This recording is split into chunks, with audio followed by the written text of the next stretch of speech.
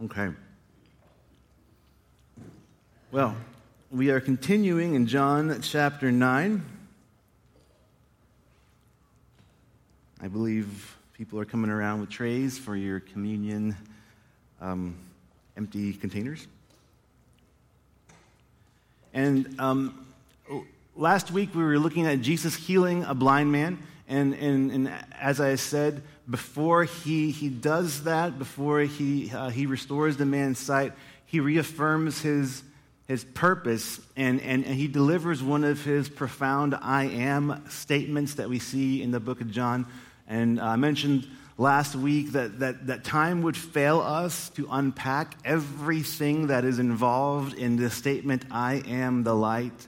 And we've heard that so much, and we say it, and we sing it so much, and we should, because it's worth celebrating, and it's worth worshiping over and because of, but it's good to take time to be reminded of what that means.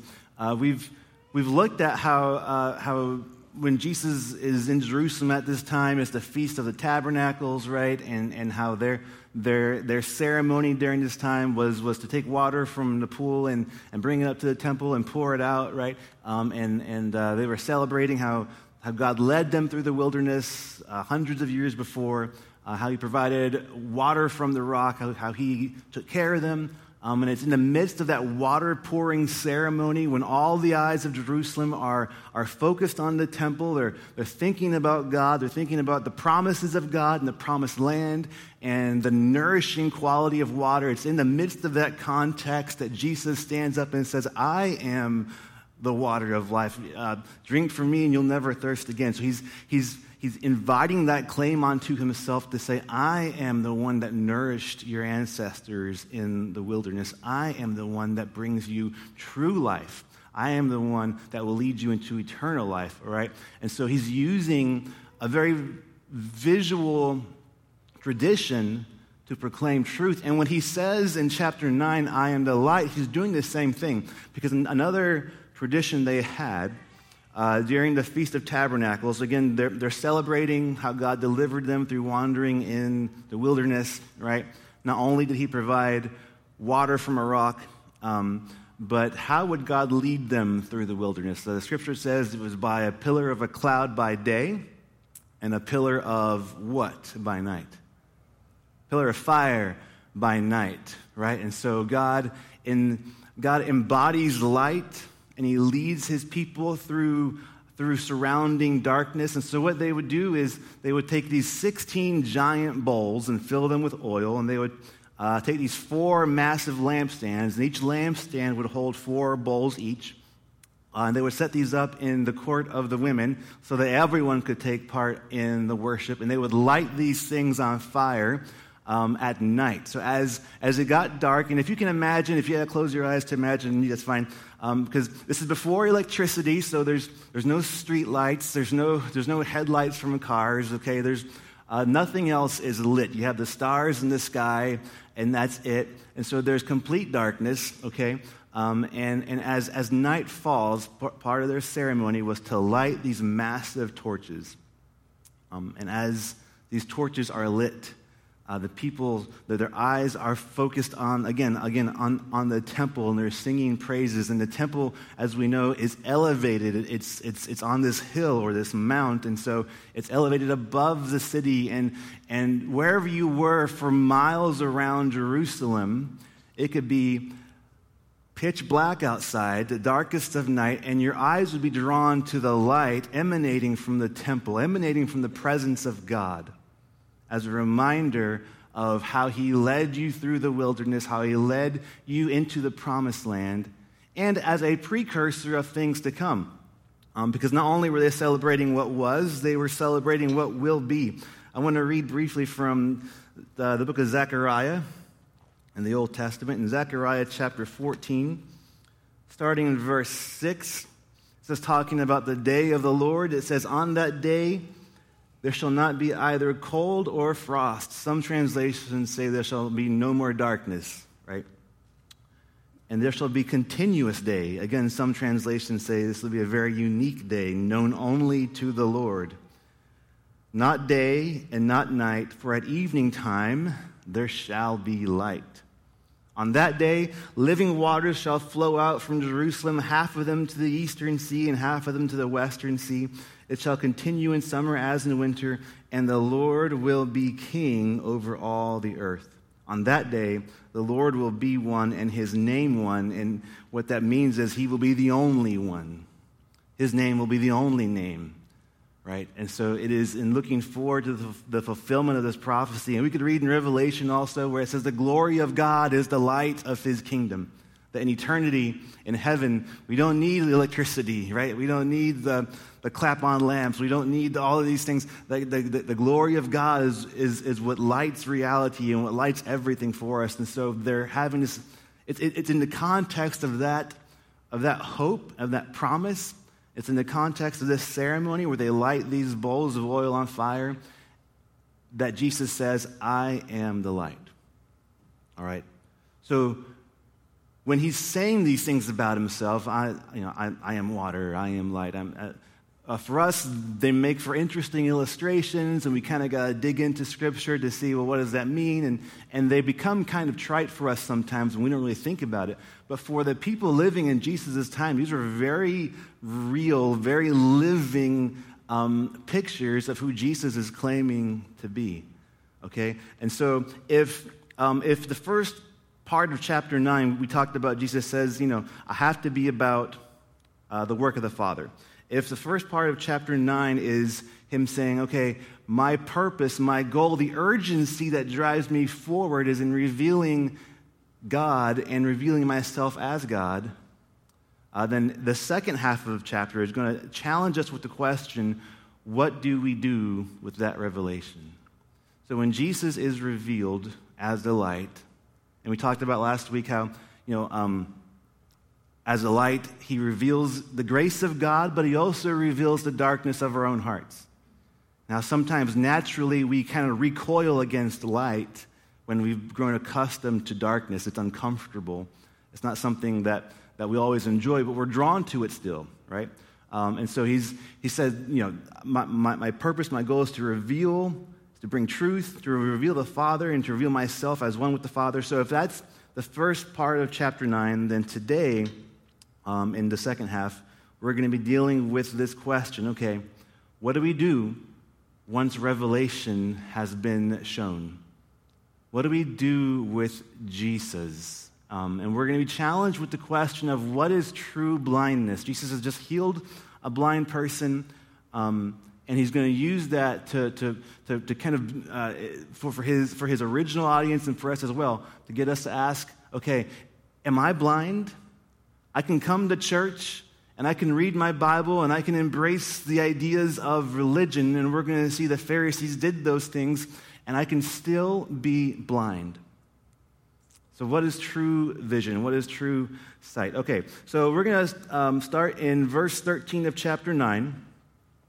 And just to kind of backtrack a little bit. So again, Jesus has just healed this man who was born blind. That's important.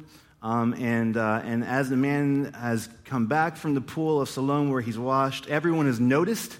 Everyone has seen him. Everyone understands, hey, this is the same guy that's been begging for years. This is the same guy that we know him. We know his family. We know that he was born blind. And they're coming up to him and they're asking him, what happened to you? Are you really the same person? Because you're clearly different. What's happened to you? And I kind of feel bad for this guy. If you can imagine like never having any concept of what it is to see things.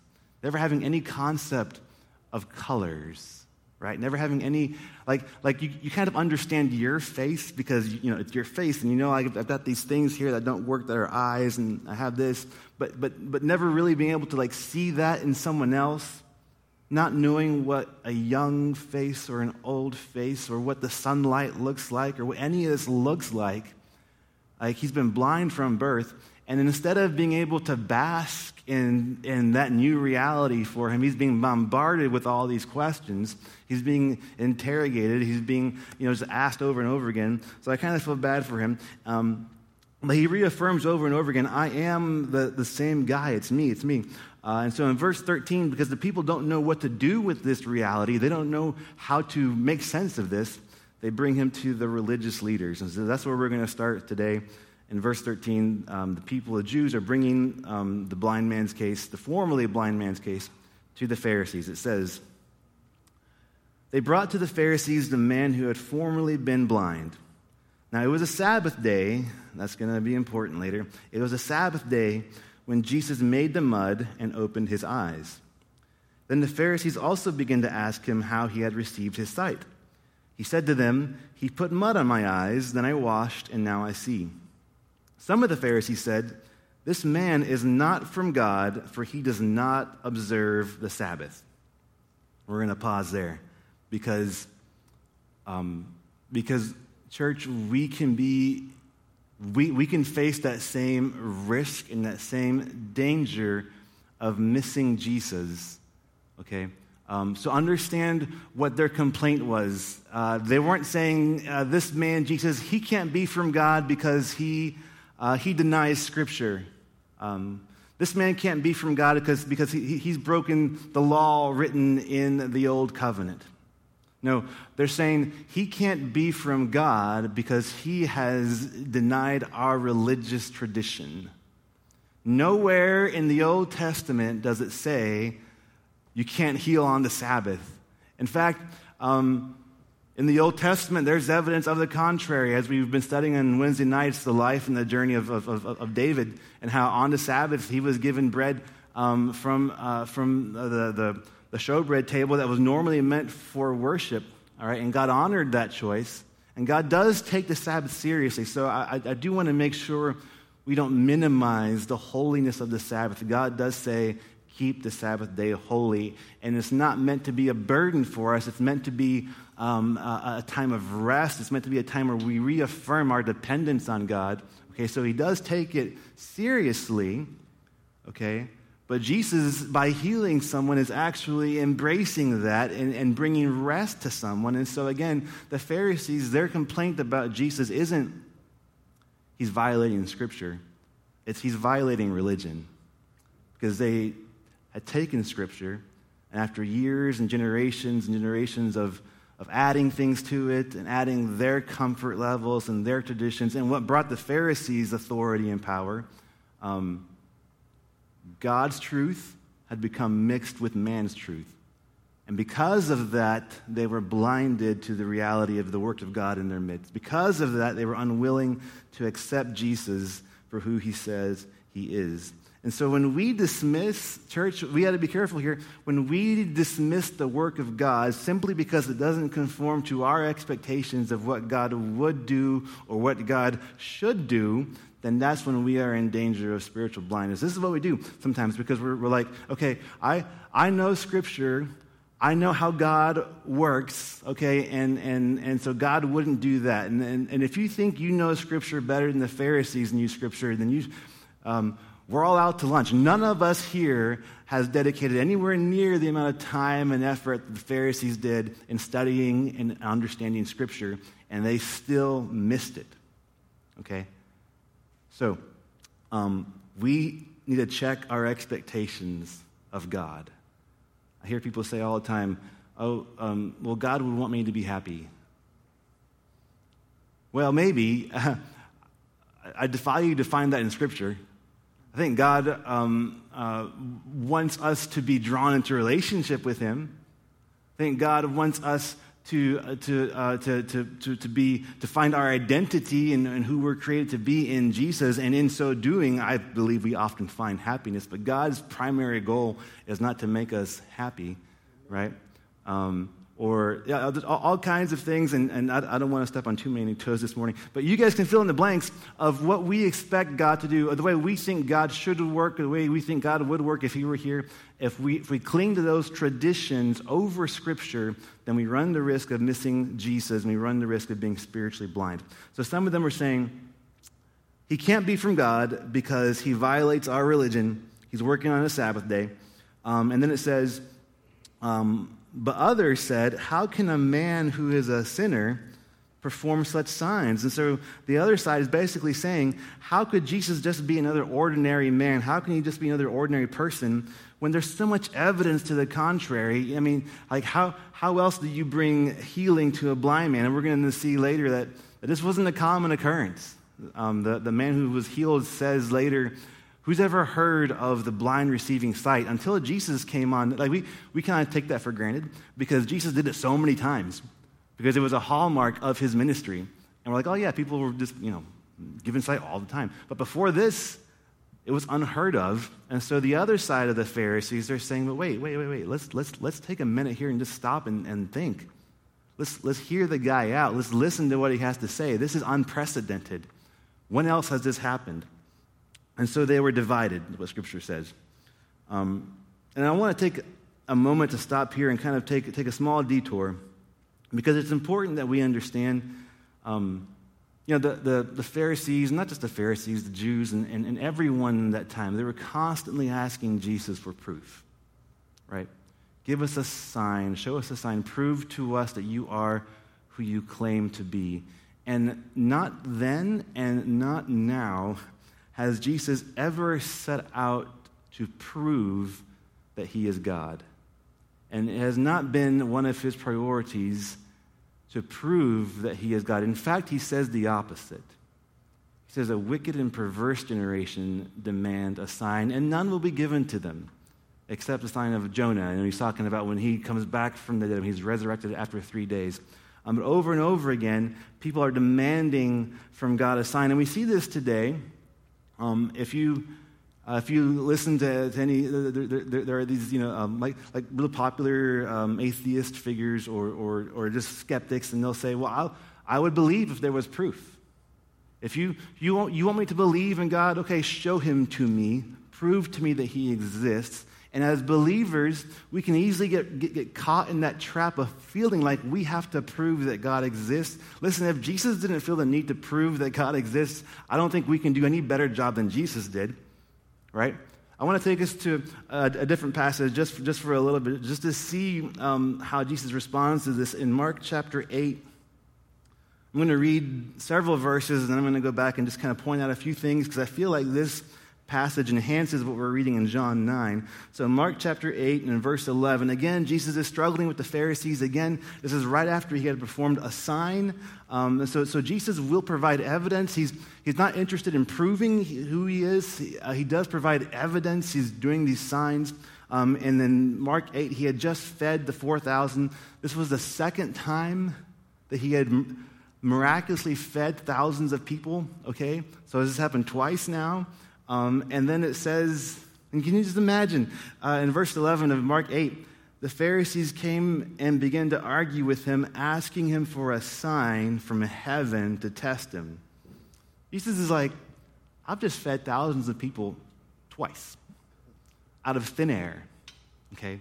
Like, what do you want? I mean, like, if that's not going to, what, just to show the stubbornness of their hearts. And sometimes the stubbornness of our hearts, because we can look at creation around us, and it boggles my mind. The more we learn about the universe, the more we learn about how things work, the more intricately designed and wired we discover that we are. We're not just this mass of cells that just kind of happens to function together. The more we learn about those things, the more we hear people double down on their resistance to faith. They'll say, yes, we're seeing how amazing the human body is, but that all came about by chance. How amazing the cosmos and the universe function. Clearly, that was just random happenstance. Just the stubbornness of humanity's heart. And so it's the same story here. They've been seeing the signs of Jesus feeding people and healing people, and still they demand more. So it says the Pharisees came and began to argue with him, asking him for a sign from heaven to test him. And he sighed deeply in his spirit. I think sometimes we can connect with that, right? It's like, Jesus, I feel you there. But sometimes we got to be careful, because I think sometimes he sighs deeply in his spirit over us, right? Why does this generation ask for a sign? Truly, I tell you, no sign will be given to this generation.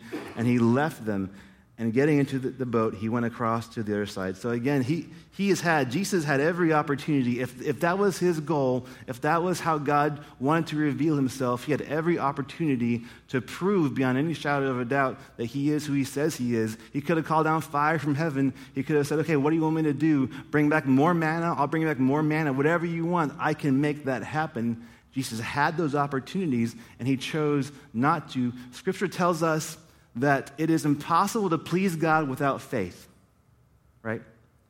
That faith is how we receive the promises of God. It is by faith. If we read the book of Hebrews, it tells us that what faith is the evidence of things unseen. So God is pleased when we believe in him, not because he has to prove himself, but because we, by faith, take the signs that he's given us for what they are. And you might ask, well, why is that? Why wouldn't God want to just prove himself? How much love in a relationship can there be if you don't have a choice? So if God parts the clouds, peeks down from wherever heaven is, and says, okay, I'm here, I'm real. All of creation, look at me, here I am. You want proof? Here I am. Okay.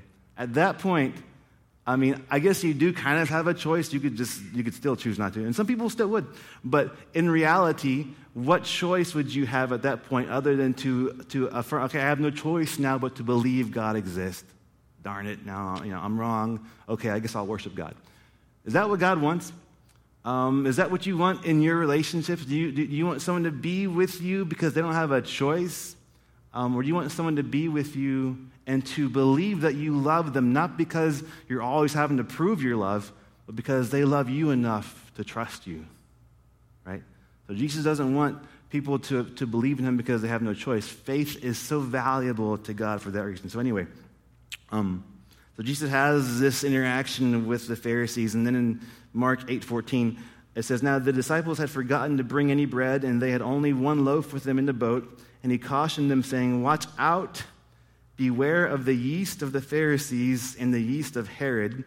And for the disciples, that kind of threw them for a loop. It says, they said to one another, it is because we have no bread.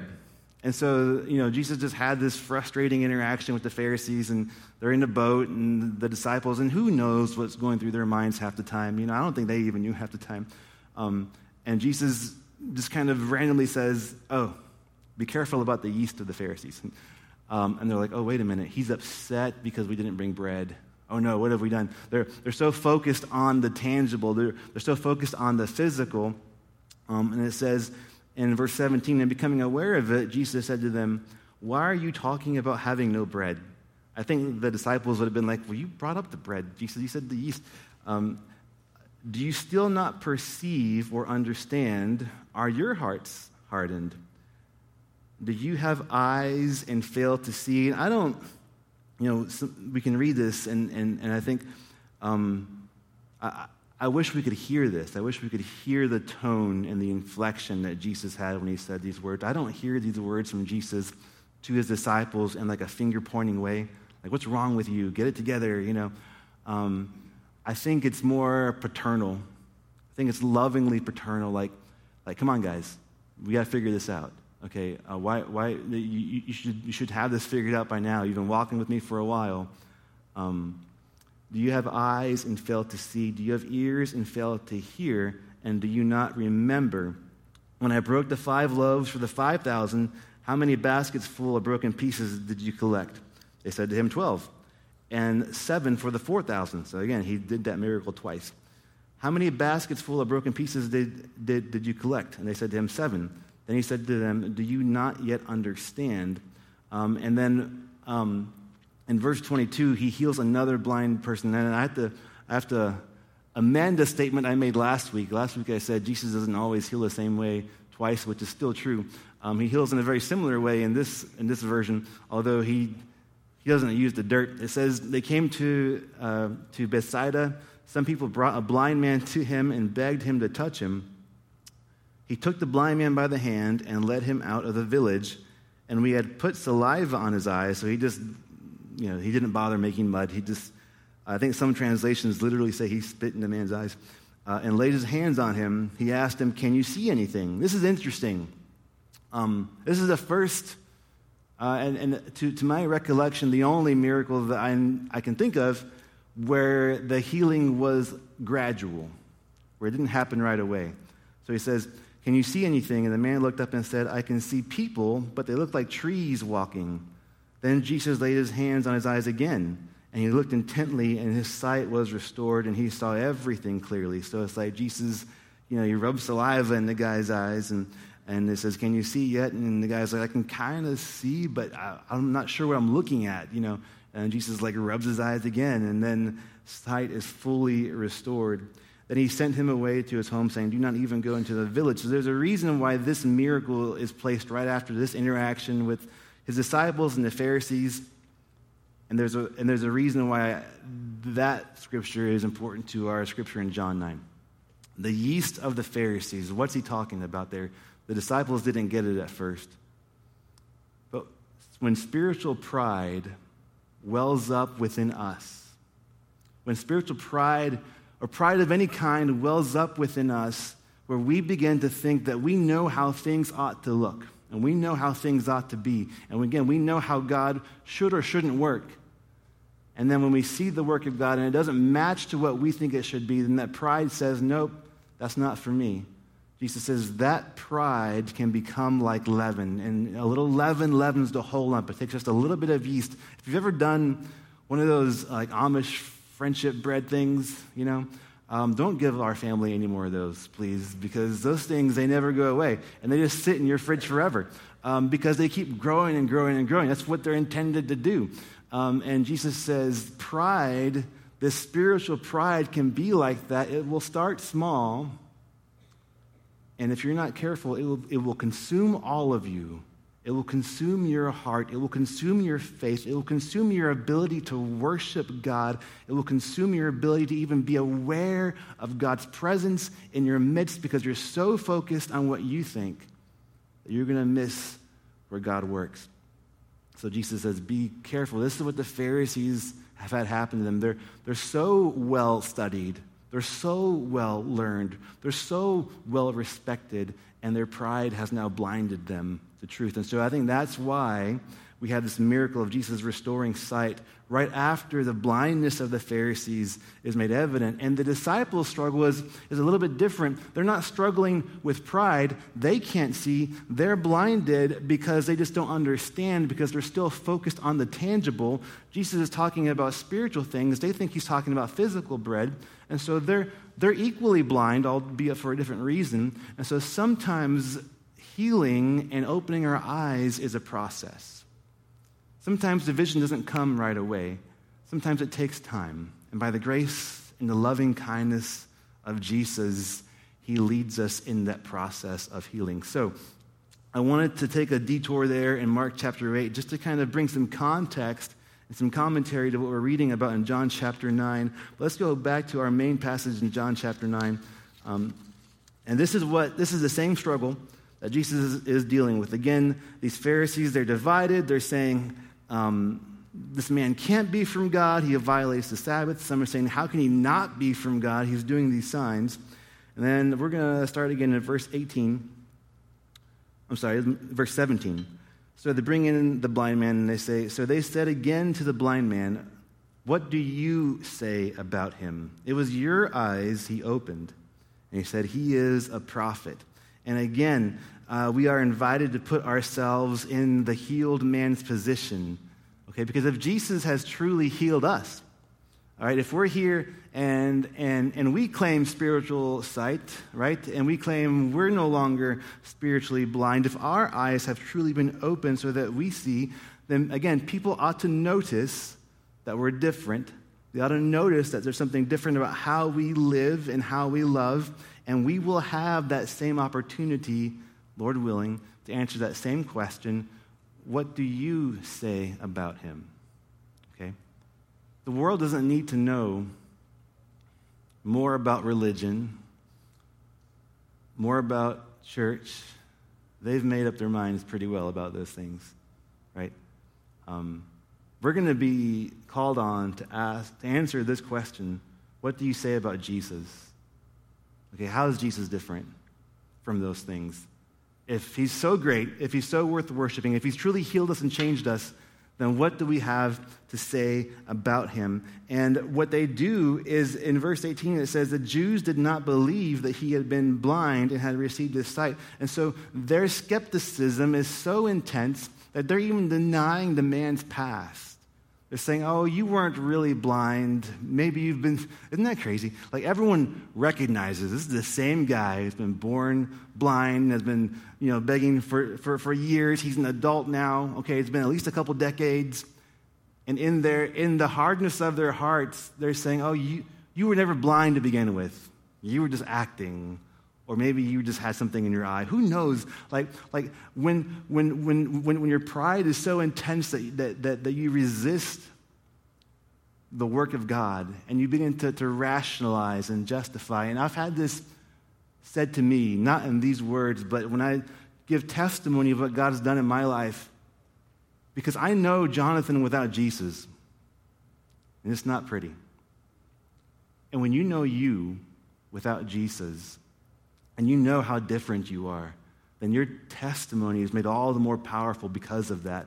But if you don't know, then someone can easily come alongside and say, oh, well, you only believe that because your parents taught you that, because you were raised that way, because, it's just what's expected of you. Or you only overcame those challenges because there is goodness in you, or you have the power in yourself to overcome these things. I've been told that before. And I'm like, no. Now, I know me.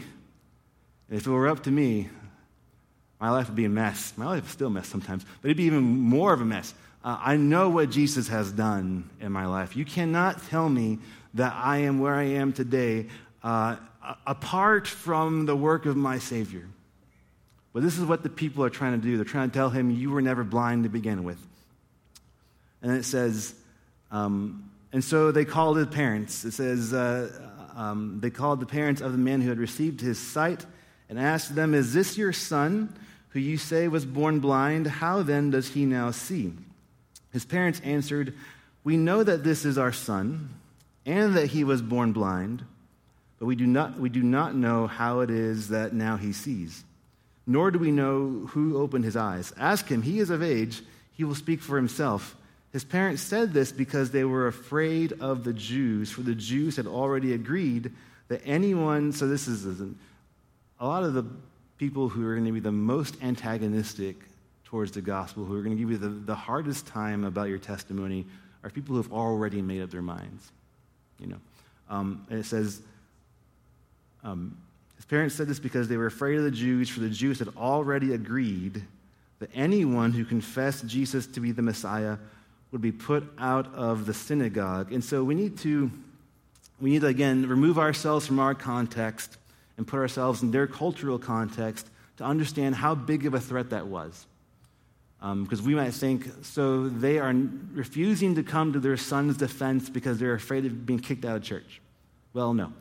Today, if you get kicked out of, which I'm not sure if that even happens anymore today, but if something were to happen and we were to be like, you can't worship here anymore, okay, I'll go to the church down the street and they'll be more than happy to have me, right? We live in this like consumer-centric culture where it's like I have my pick, I can go wherever I want to, and any church is going to be super excited to welcome me in. It doesn't really matter, okay? So for us, it's like, well, what's the big deal? But for them, we need to remember that their entire concept of the freedom and ability to worship corporately revolved around the approval and the acceptance of their religious leaders. So if the synagogue, if the Pharisees say, you're excommunicated, you are kicked out of the synagogue, that means they can't go to temple worship. It means they are not allowed to come and offer sacrifices, which still in their old covenant mindset means restitution for their sins and fellowship with God. And the presence of God was thought to reside in the temple, in the Holy of Holies. And so if you're excommunicated from that, you are effectively cut off from not just a community of worshipers and believers, but from God. Okay? Whether or not that was true, it didn't matter. In their mindset, that's what it meant. So we can understand why his parents were so afraid to say anything in defense of their son, and the emphasis of their words is always like, if you read it, it says, well, he knows, ask him, don't involve us, we weren't there, we're not to blame. And we can also understand a little bit because, again, that stigma of being born blind meant that either they or their son was a bad enough sinner that God punished him by making him born blind. So they're trying to remove themselves from being associated with that. Okay? And so it says in verse 24, so the second time they called the man who had been blind, and they said to him, give glory to God. We know that this man is a sinner. Now, when they say give glory to God, they're not really calling on the man to worship. This was kind of like if you go to court today, and, you know, I think today, I've not been to court, so I don't know. But I think you still put your hand on the Bible, right? And you swear an oath. I swear to tell the truth, the whole truth. And all. Is that real, or is that just in the movies? That's real. I was thinking, you know.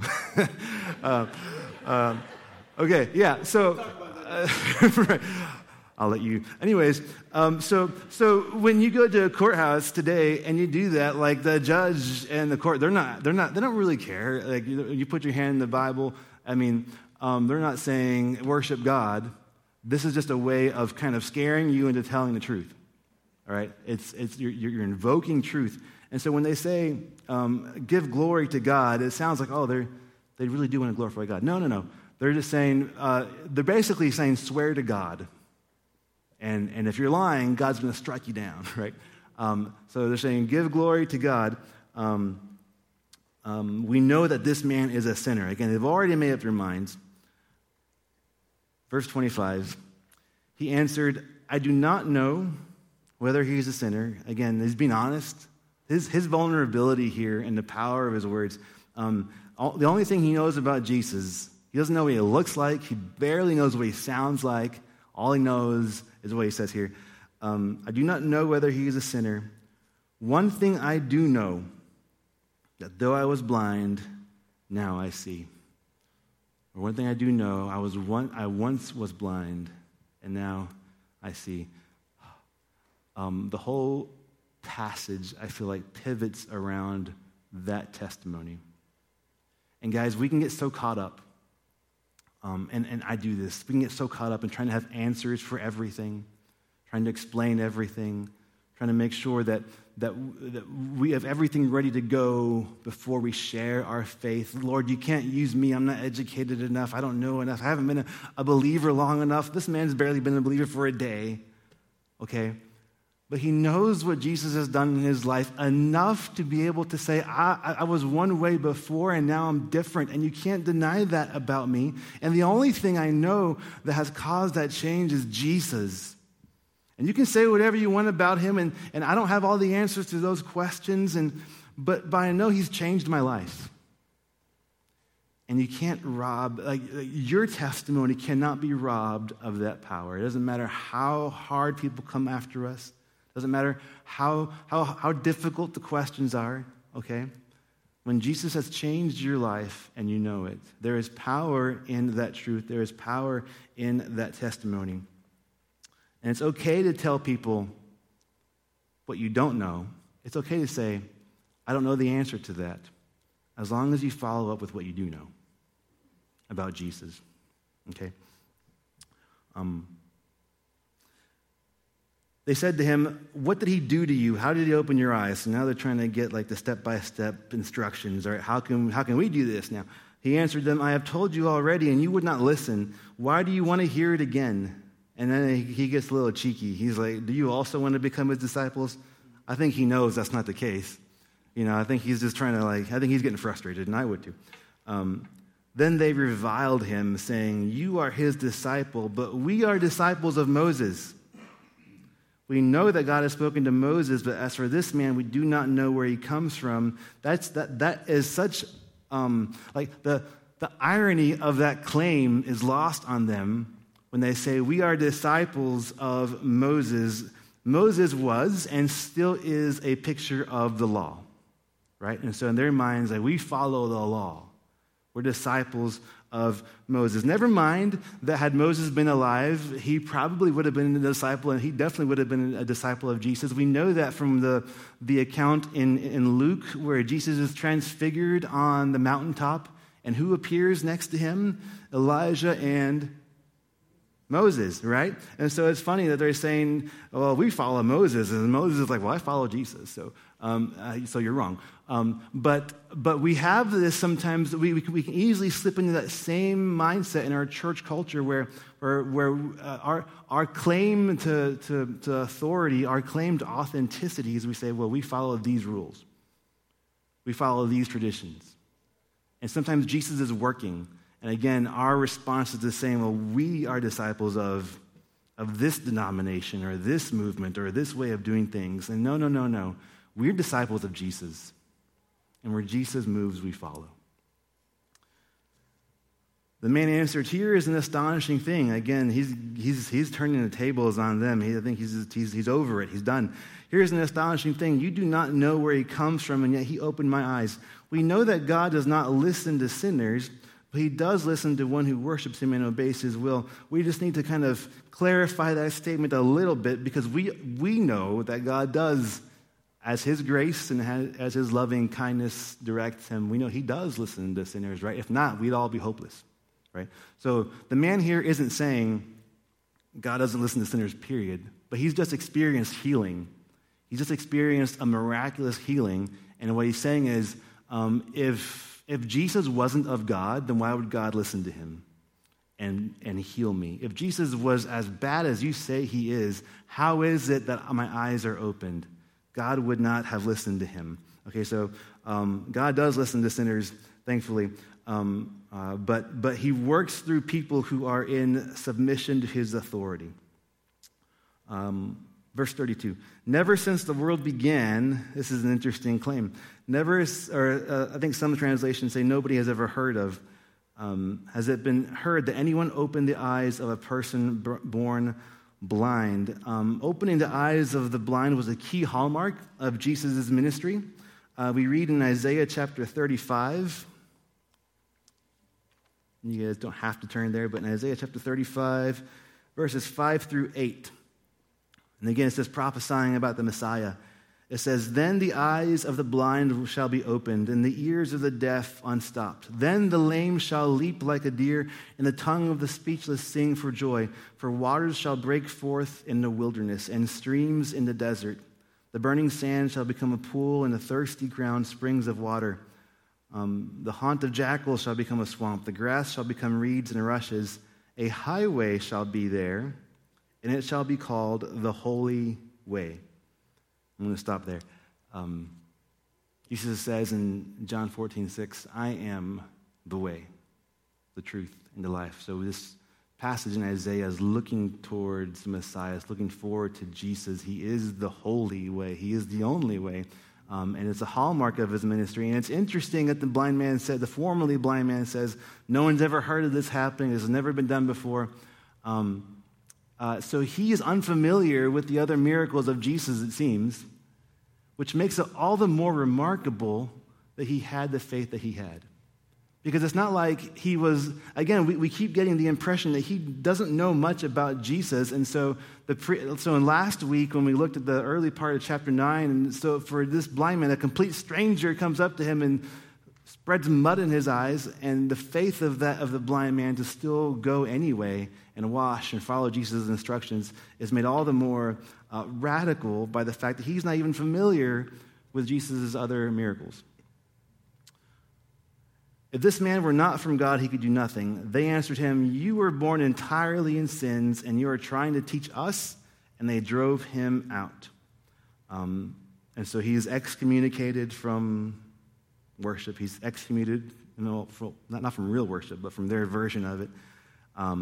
And another irony, the Pharisees have shown themselves willingness to deny the man's physical blindness, and then they accuse him of spiritual blindness. They say, you were born entirely in sins, and you're trying to teach us? Like the arrogance. They're like, who are you to tell us anything? Who are you to try and teach us? Do you know who we are? You're just a sinner. You weren't physically blind for real, but you're spiritually blind, and the Pharisees are wrong on both counts, right? And so verse 35, as we bring this passage to a close, we see the superiority and the sufficiency and the glory of Jesus and how he is superior to all the things that we might otherwise be tempted to hold on to. In verse 35, after the man is tossed out, after this whole ordeal, Jesus heard that they had driven him out, and when he found him, let me stop there. That means that so Jesus hears about the man being cast out, and Jesus goes and looks for him. Because the scripture says when Jesus found him. So Jesus seeks after the one that religion rejects. Okay, there is power in that. He wasn't interested in providing just a physical healing. Jesus could have said, well, I changed his life. I gave him physical sight. He's good. Jesus sought him again after that, in the moment of crisis, in a moment where maybe I'm sure the poor guy is confused, He's like, all this has happened, and we don't know how long this process. Maybe it's a couple of days, but not very long. And Jesus reaches out and seeks him out, and it says, do you believe in the Son of Man?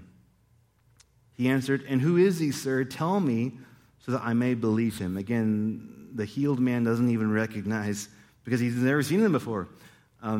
Jesus said to him, you have seen him, and the one speaking with you is he. He said, Lord, I believe, and he worshiped him. So I know last week it kind of went on like a little mini tangent about the word journey. And if you like to use that word, I apologize. But this man's journey of faith is a model for us. Okay? It's kind of a microcosm of what we experience in our walk with the Lord. He encounters Jesus in a powerful way, and he's changed by him, right? Hopefully we encounter Jesus in a very powerful and meaningful way, and he gets our attention, and our lives are changed by him. And then the man goes through this crucible. He goes through this massive trial. His faith is challenged. His testimony is undermined. He is attacked. And in that whole trial, his faith is actually refined and made stronger. And then because he's no longer a slave to stigmas, and he's no longer a slave to religion or tradition or to sin, then he can see Jesus clearly. And that confession leads him to worship. Sometimes our faith doesn't lead us to sincere worship or to like heartfelt, deep felt worship because it hasn't been challenged enough.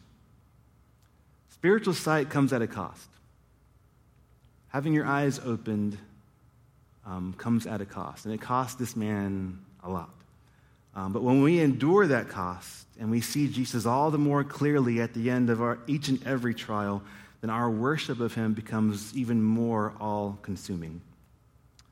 And then there's this last part here.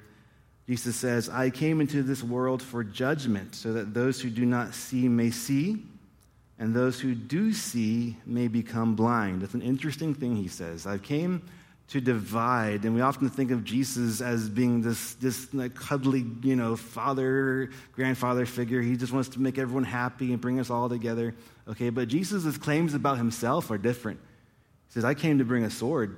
I came to divide, and everywhere the name of Jesus is proclaimed, people make a choice. A line is drawn in the sand, and you're either with him or you're against him. Even the Pharisees were divided. Even the Jews were divided. In some ways that sometimes his own disciples were divided. And so Jesus says, I came to bring judgment, so that those who do not see may see, and those who do see may become blind. The Pharisees, some of them are kind of like stalking him. They're around. They hear some of this. It says in verse 40, some of the Pharisees near him heard this and said to him, surely we are not blind, are we? Jesus said to them, if you were blind, you would not have sin. But now that you say we see, your sin remains. So this interesting thing. If you were blind, then you wouldn't have sin. Then you wouldn't be guilty. But now that you say that you see, now that you claim to see, your guilt remains. I've spoken with many people throughout the years in different situations, sometimes trying to share the gospel, or sometimes just in casual conversation. And if you bring up the Bible, and maybe you've had someone say this to you, "Oh, I've read all that." I can remember vividly in my mind. We were with the youth group at Calvary Gwinnett, and we were in downtown Atlanta, and we were, just handing out these these packets full of toothbrushes and soap and things. And we were, just sharing the gospel with people. And I was talking to this one guy, and he was like, "Yeah, I've read all the Bible. I've read it front to back." And I was like, "Really?" Because I'm not sure I've read everything in the Bible, But there is that same. It doesn't matter your place, your state in life. There can be that same spiritual pride that says, "Oh, I see. I'm not one of the blind ones. I've read all that. I get it. Okay." And still miss Jesus. And so what Jesus is saying here is, you claim to see. And because you claim to see, because you don't have the humility to accept healing, because you don't have the humility to admit your brokenness and to admit your own blindness, then your guilt remains. And so, church, we should, and we can study Scripture front to back forever, and we should be doing those things and pursuing the Holy Spirit and pursuing Jesus, but do so with humility. Do so with an understanding that at any moment Jesus can interrupt our lives, reveal something new and amazing, and if we're not ready for it, if we're too busy clinging to our traditions, clinging to our comfort zones, that we could miss him, and we could continue in life spiritually blinded by our own pride, by our own comfort zones. And Jesus satisfies what religion, what culture, and what politics leave lacking. All those things are going to leave you lacking in some way. Jesus satisfies everything fully. He is superior to each of those in every way. But in blindness, we can cling to those things before we cling to Jesus. And if that is our state, we will completely miss him. And so the question that we have to wrestle with this morning is, which one are we? Okay. Are we spiritually blind, or have we received and accepted the revelation of who Jesus is? Let us pray this morning for eyes to see Jesus for who he is, and the humility to reject the darkness that pride brings. Let's pray.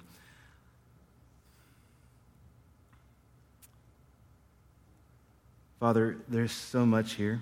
There is so much in your word, and it can be overwhelming at times, Lord. And Lord, thank you that you bring it to life for us. Thank you that your word isn't a dead book, that it is alive and it is full of hope and promise and power for what we face today. Lord, I pray that your Spirit would bring clarity into these things, that we wouldn't be willingly blind, that we wouldn't close our eyes because we're too inconvenienced or too afraid maybe to see you for who you are. Lord, would you continue the revelation process? Would you continue to be that light in our hearts? Reveal more and more of yourself, of your goodness, of your grace, of your love, and the darkness within our own hearts that you are seeking to drive out and redeem. Father, would you bring glory to yourself in all these things? We ask in Christ's name. Amen.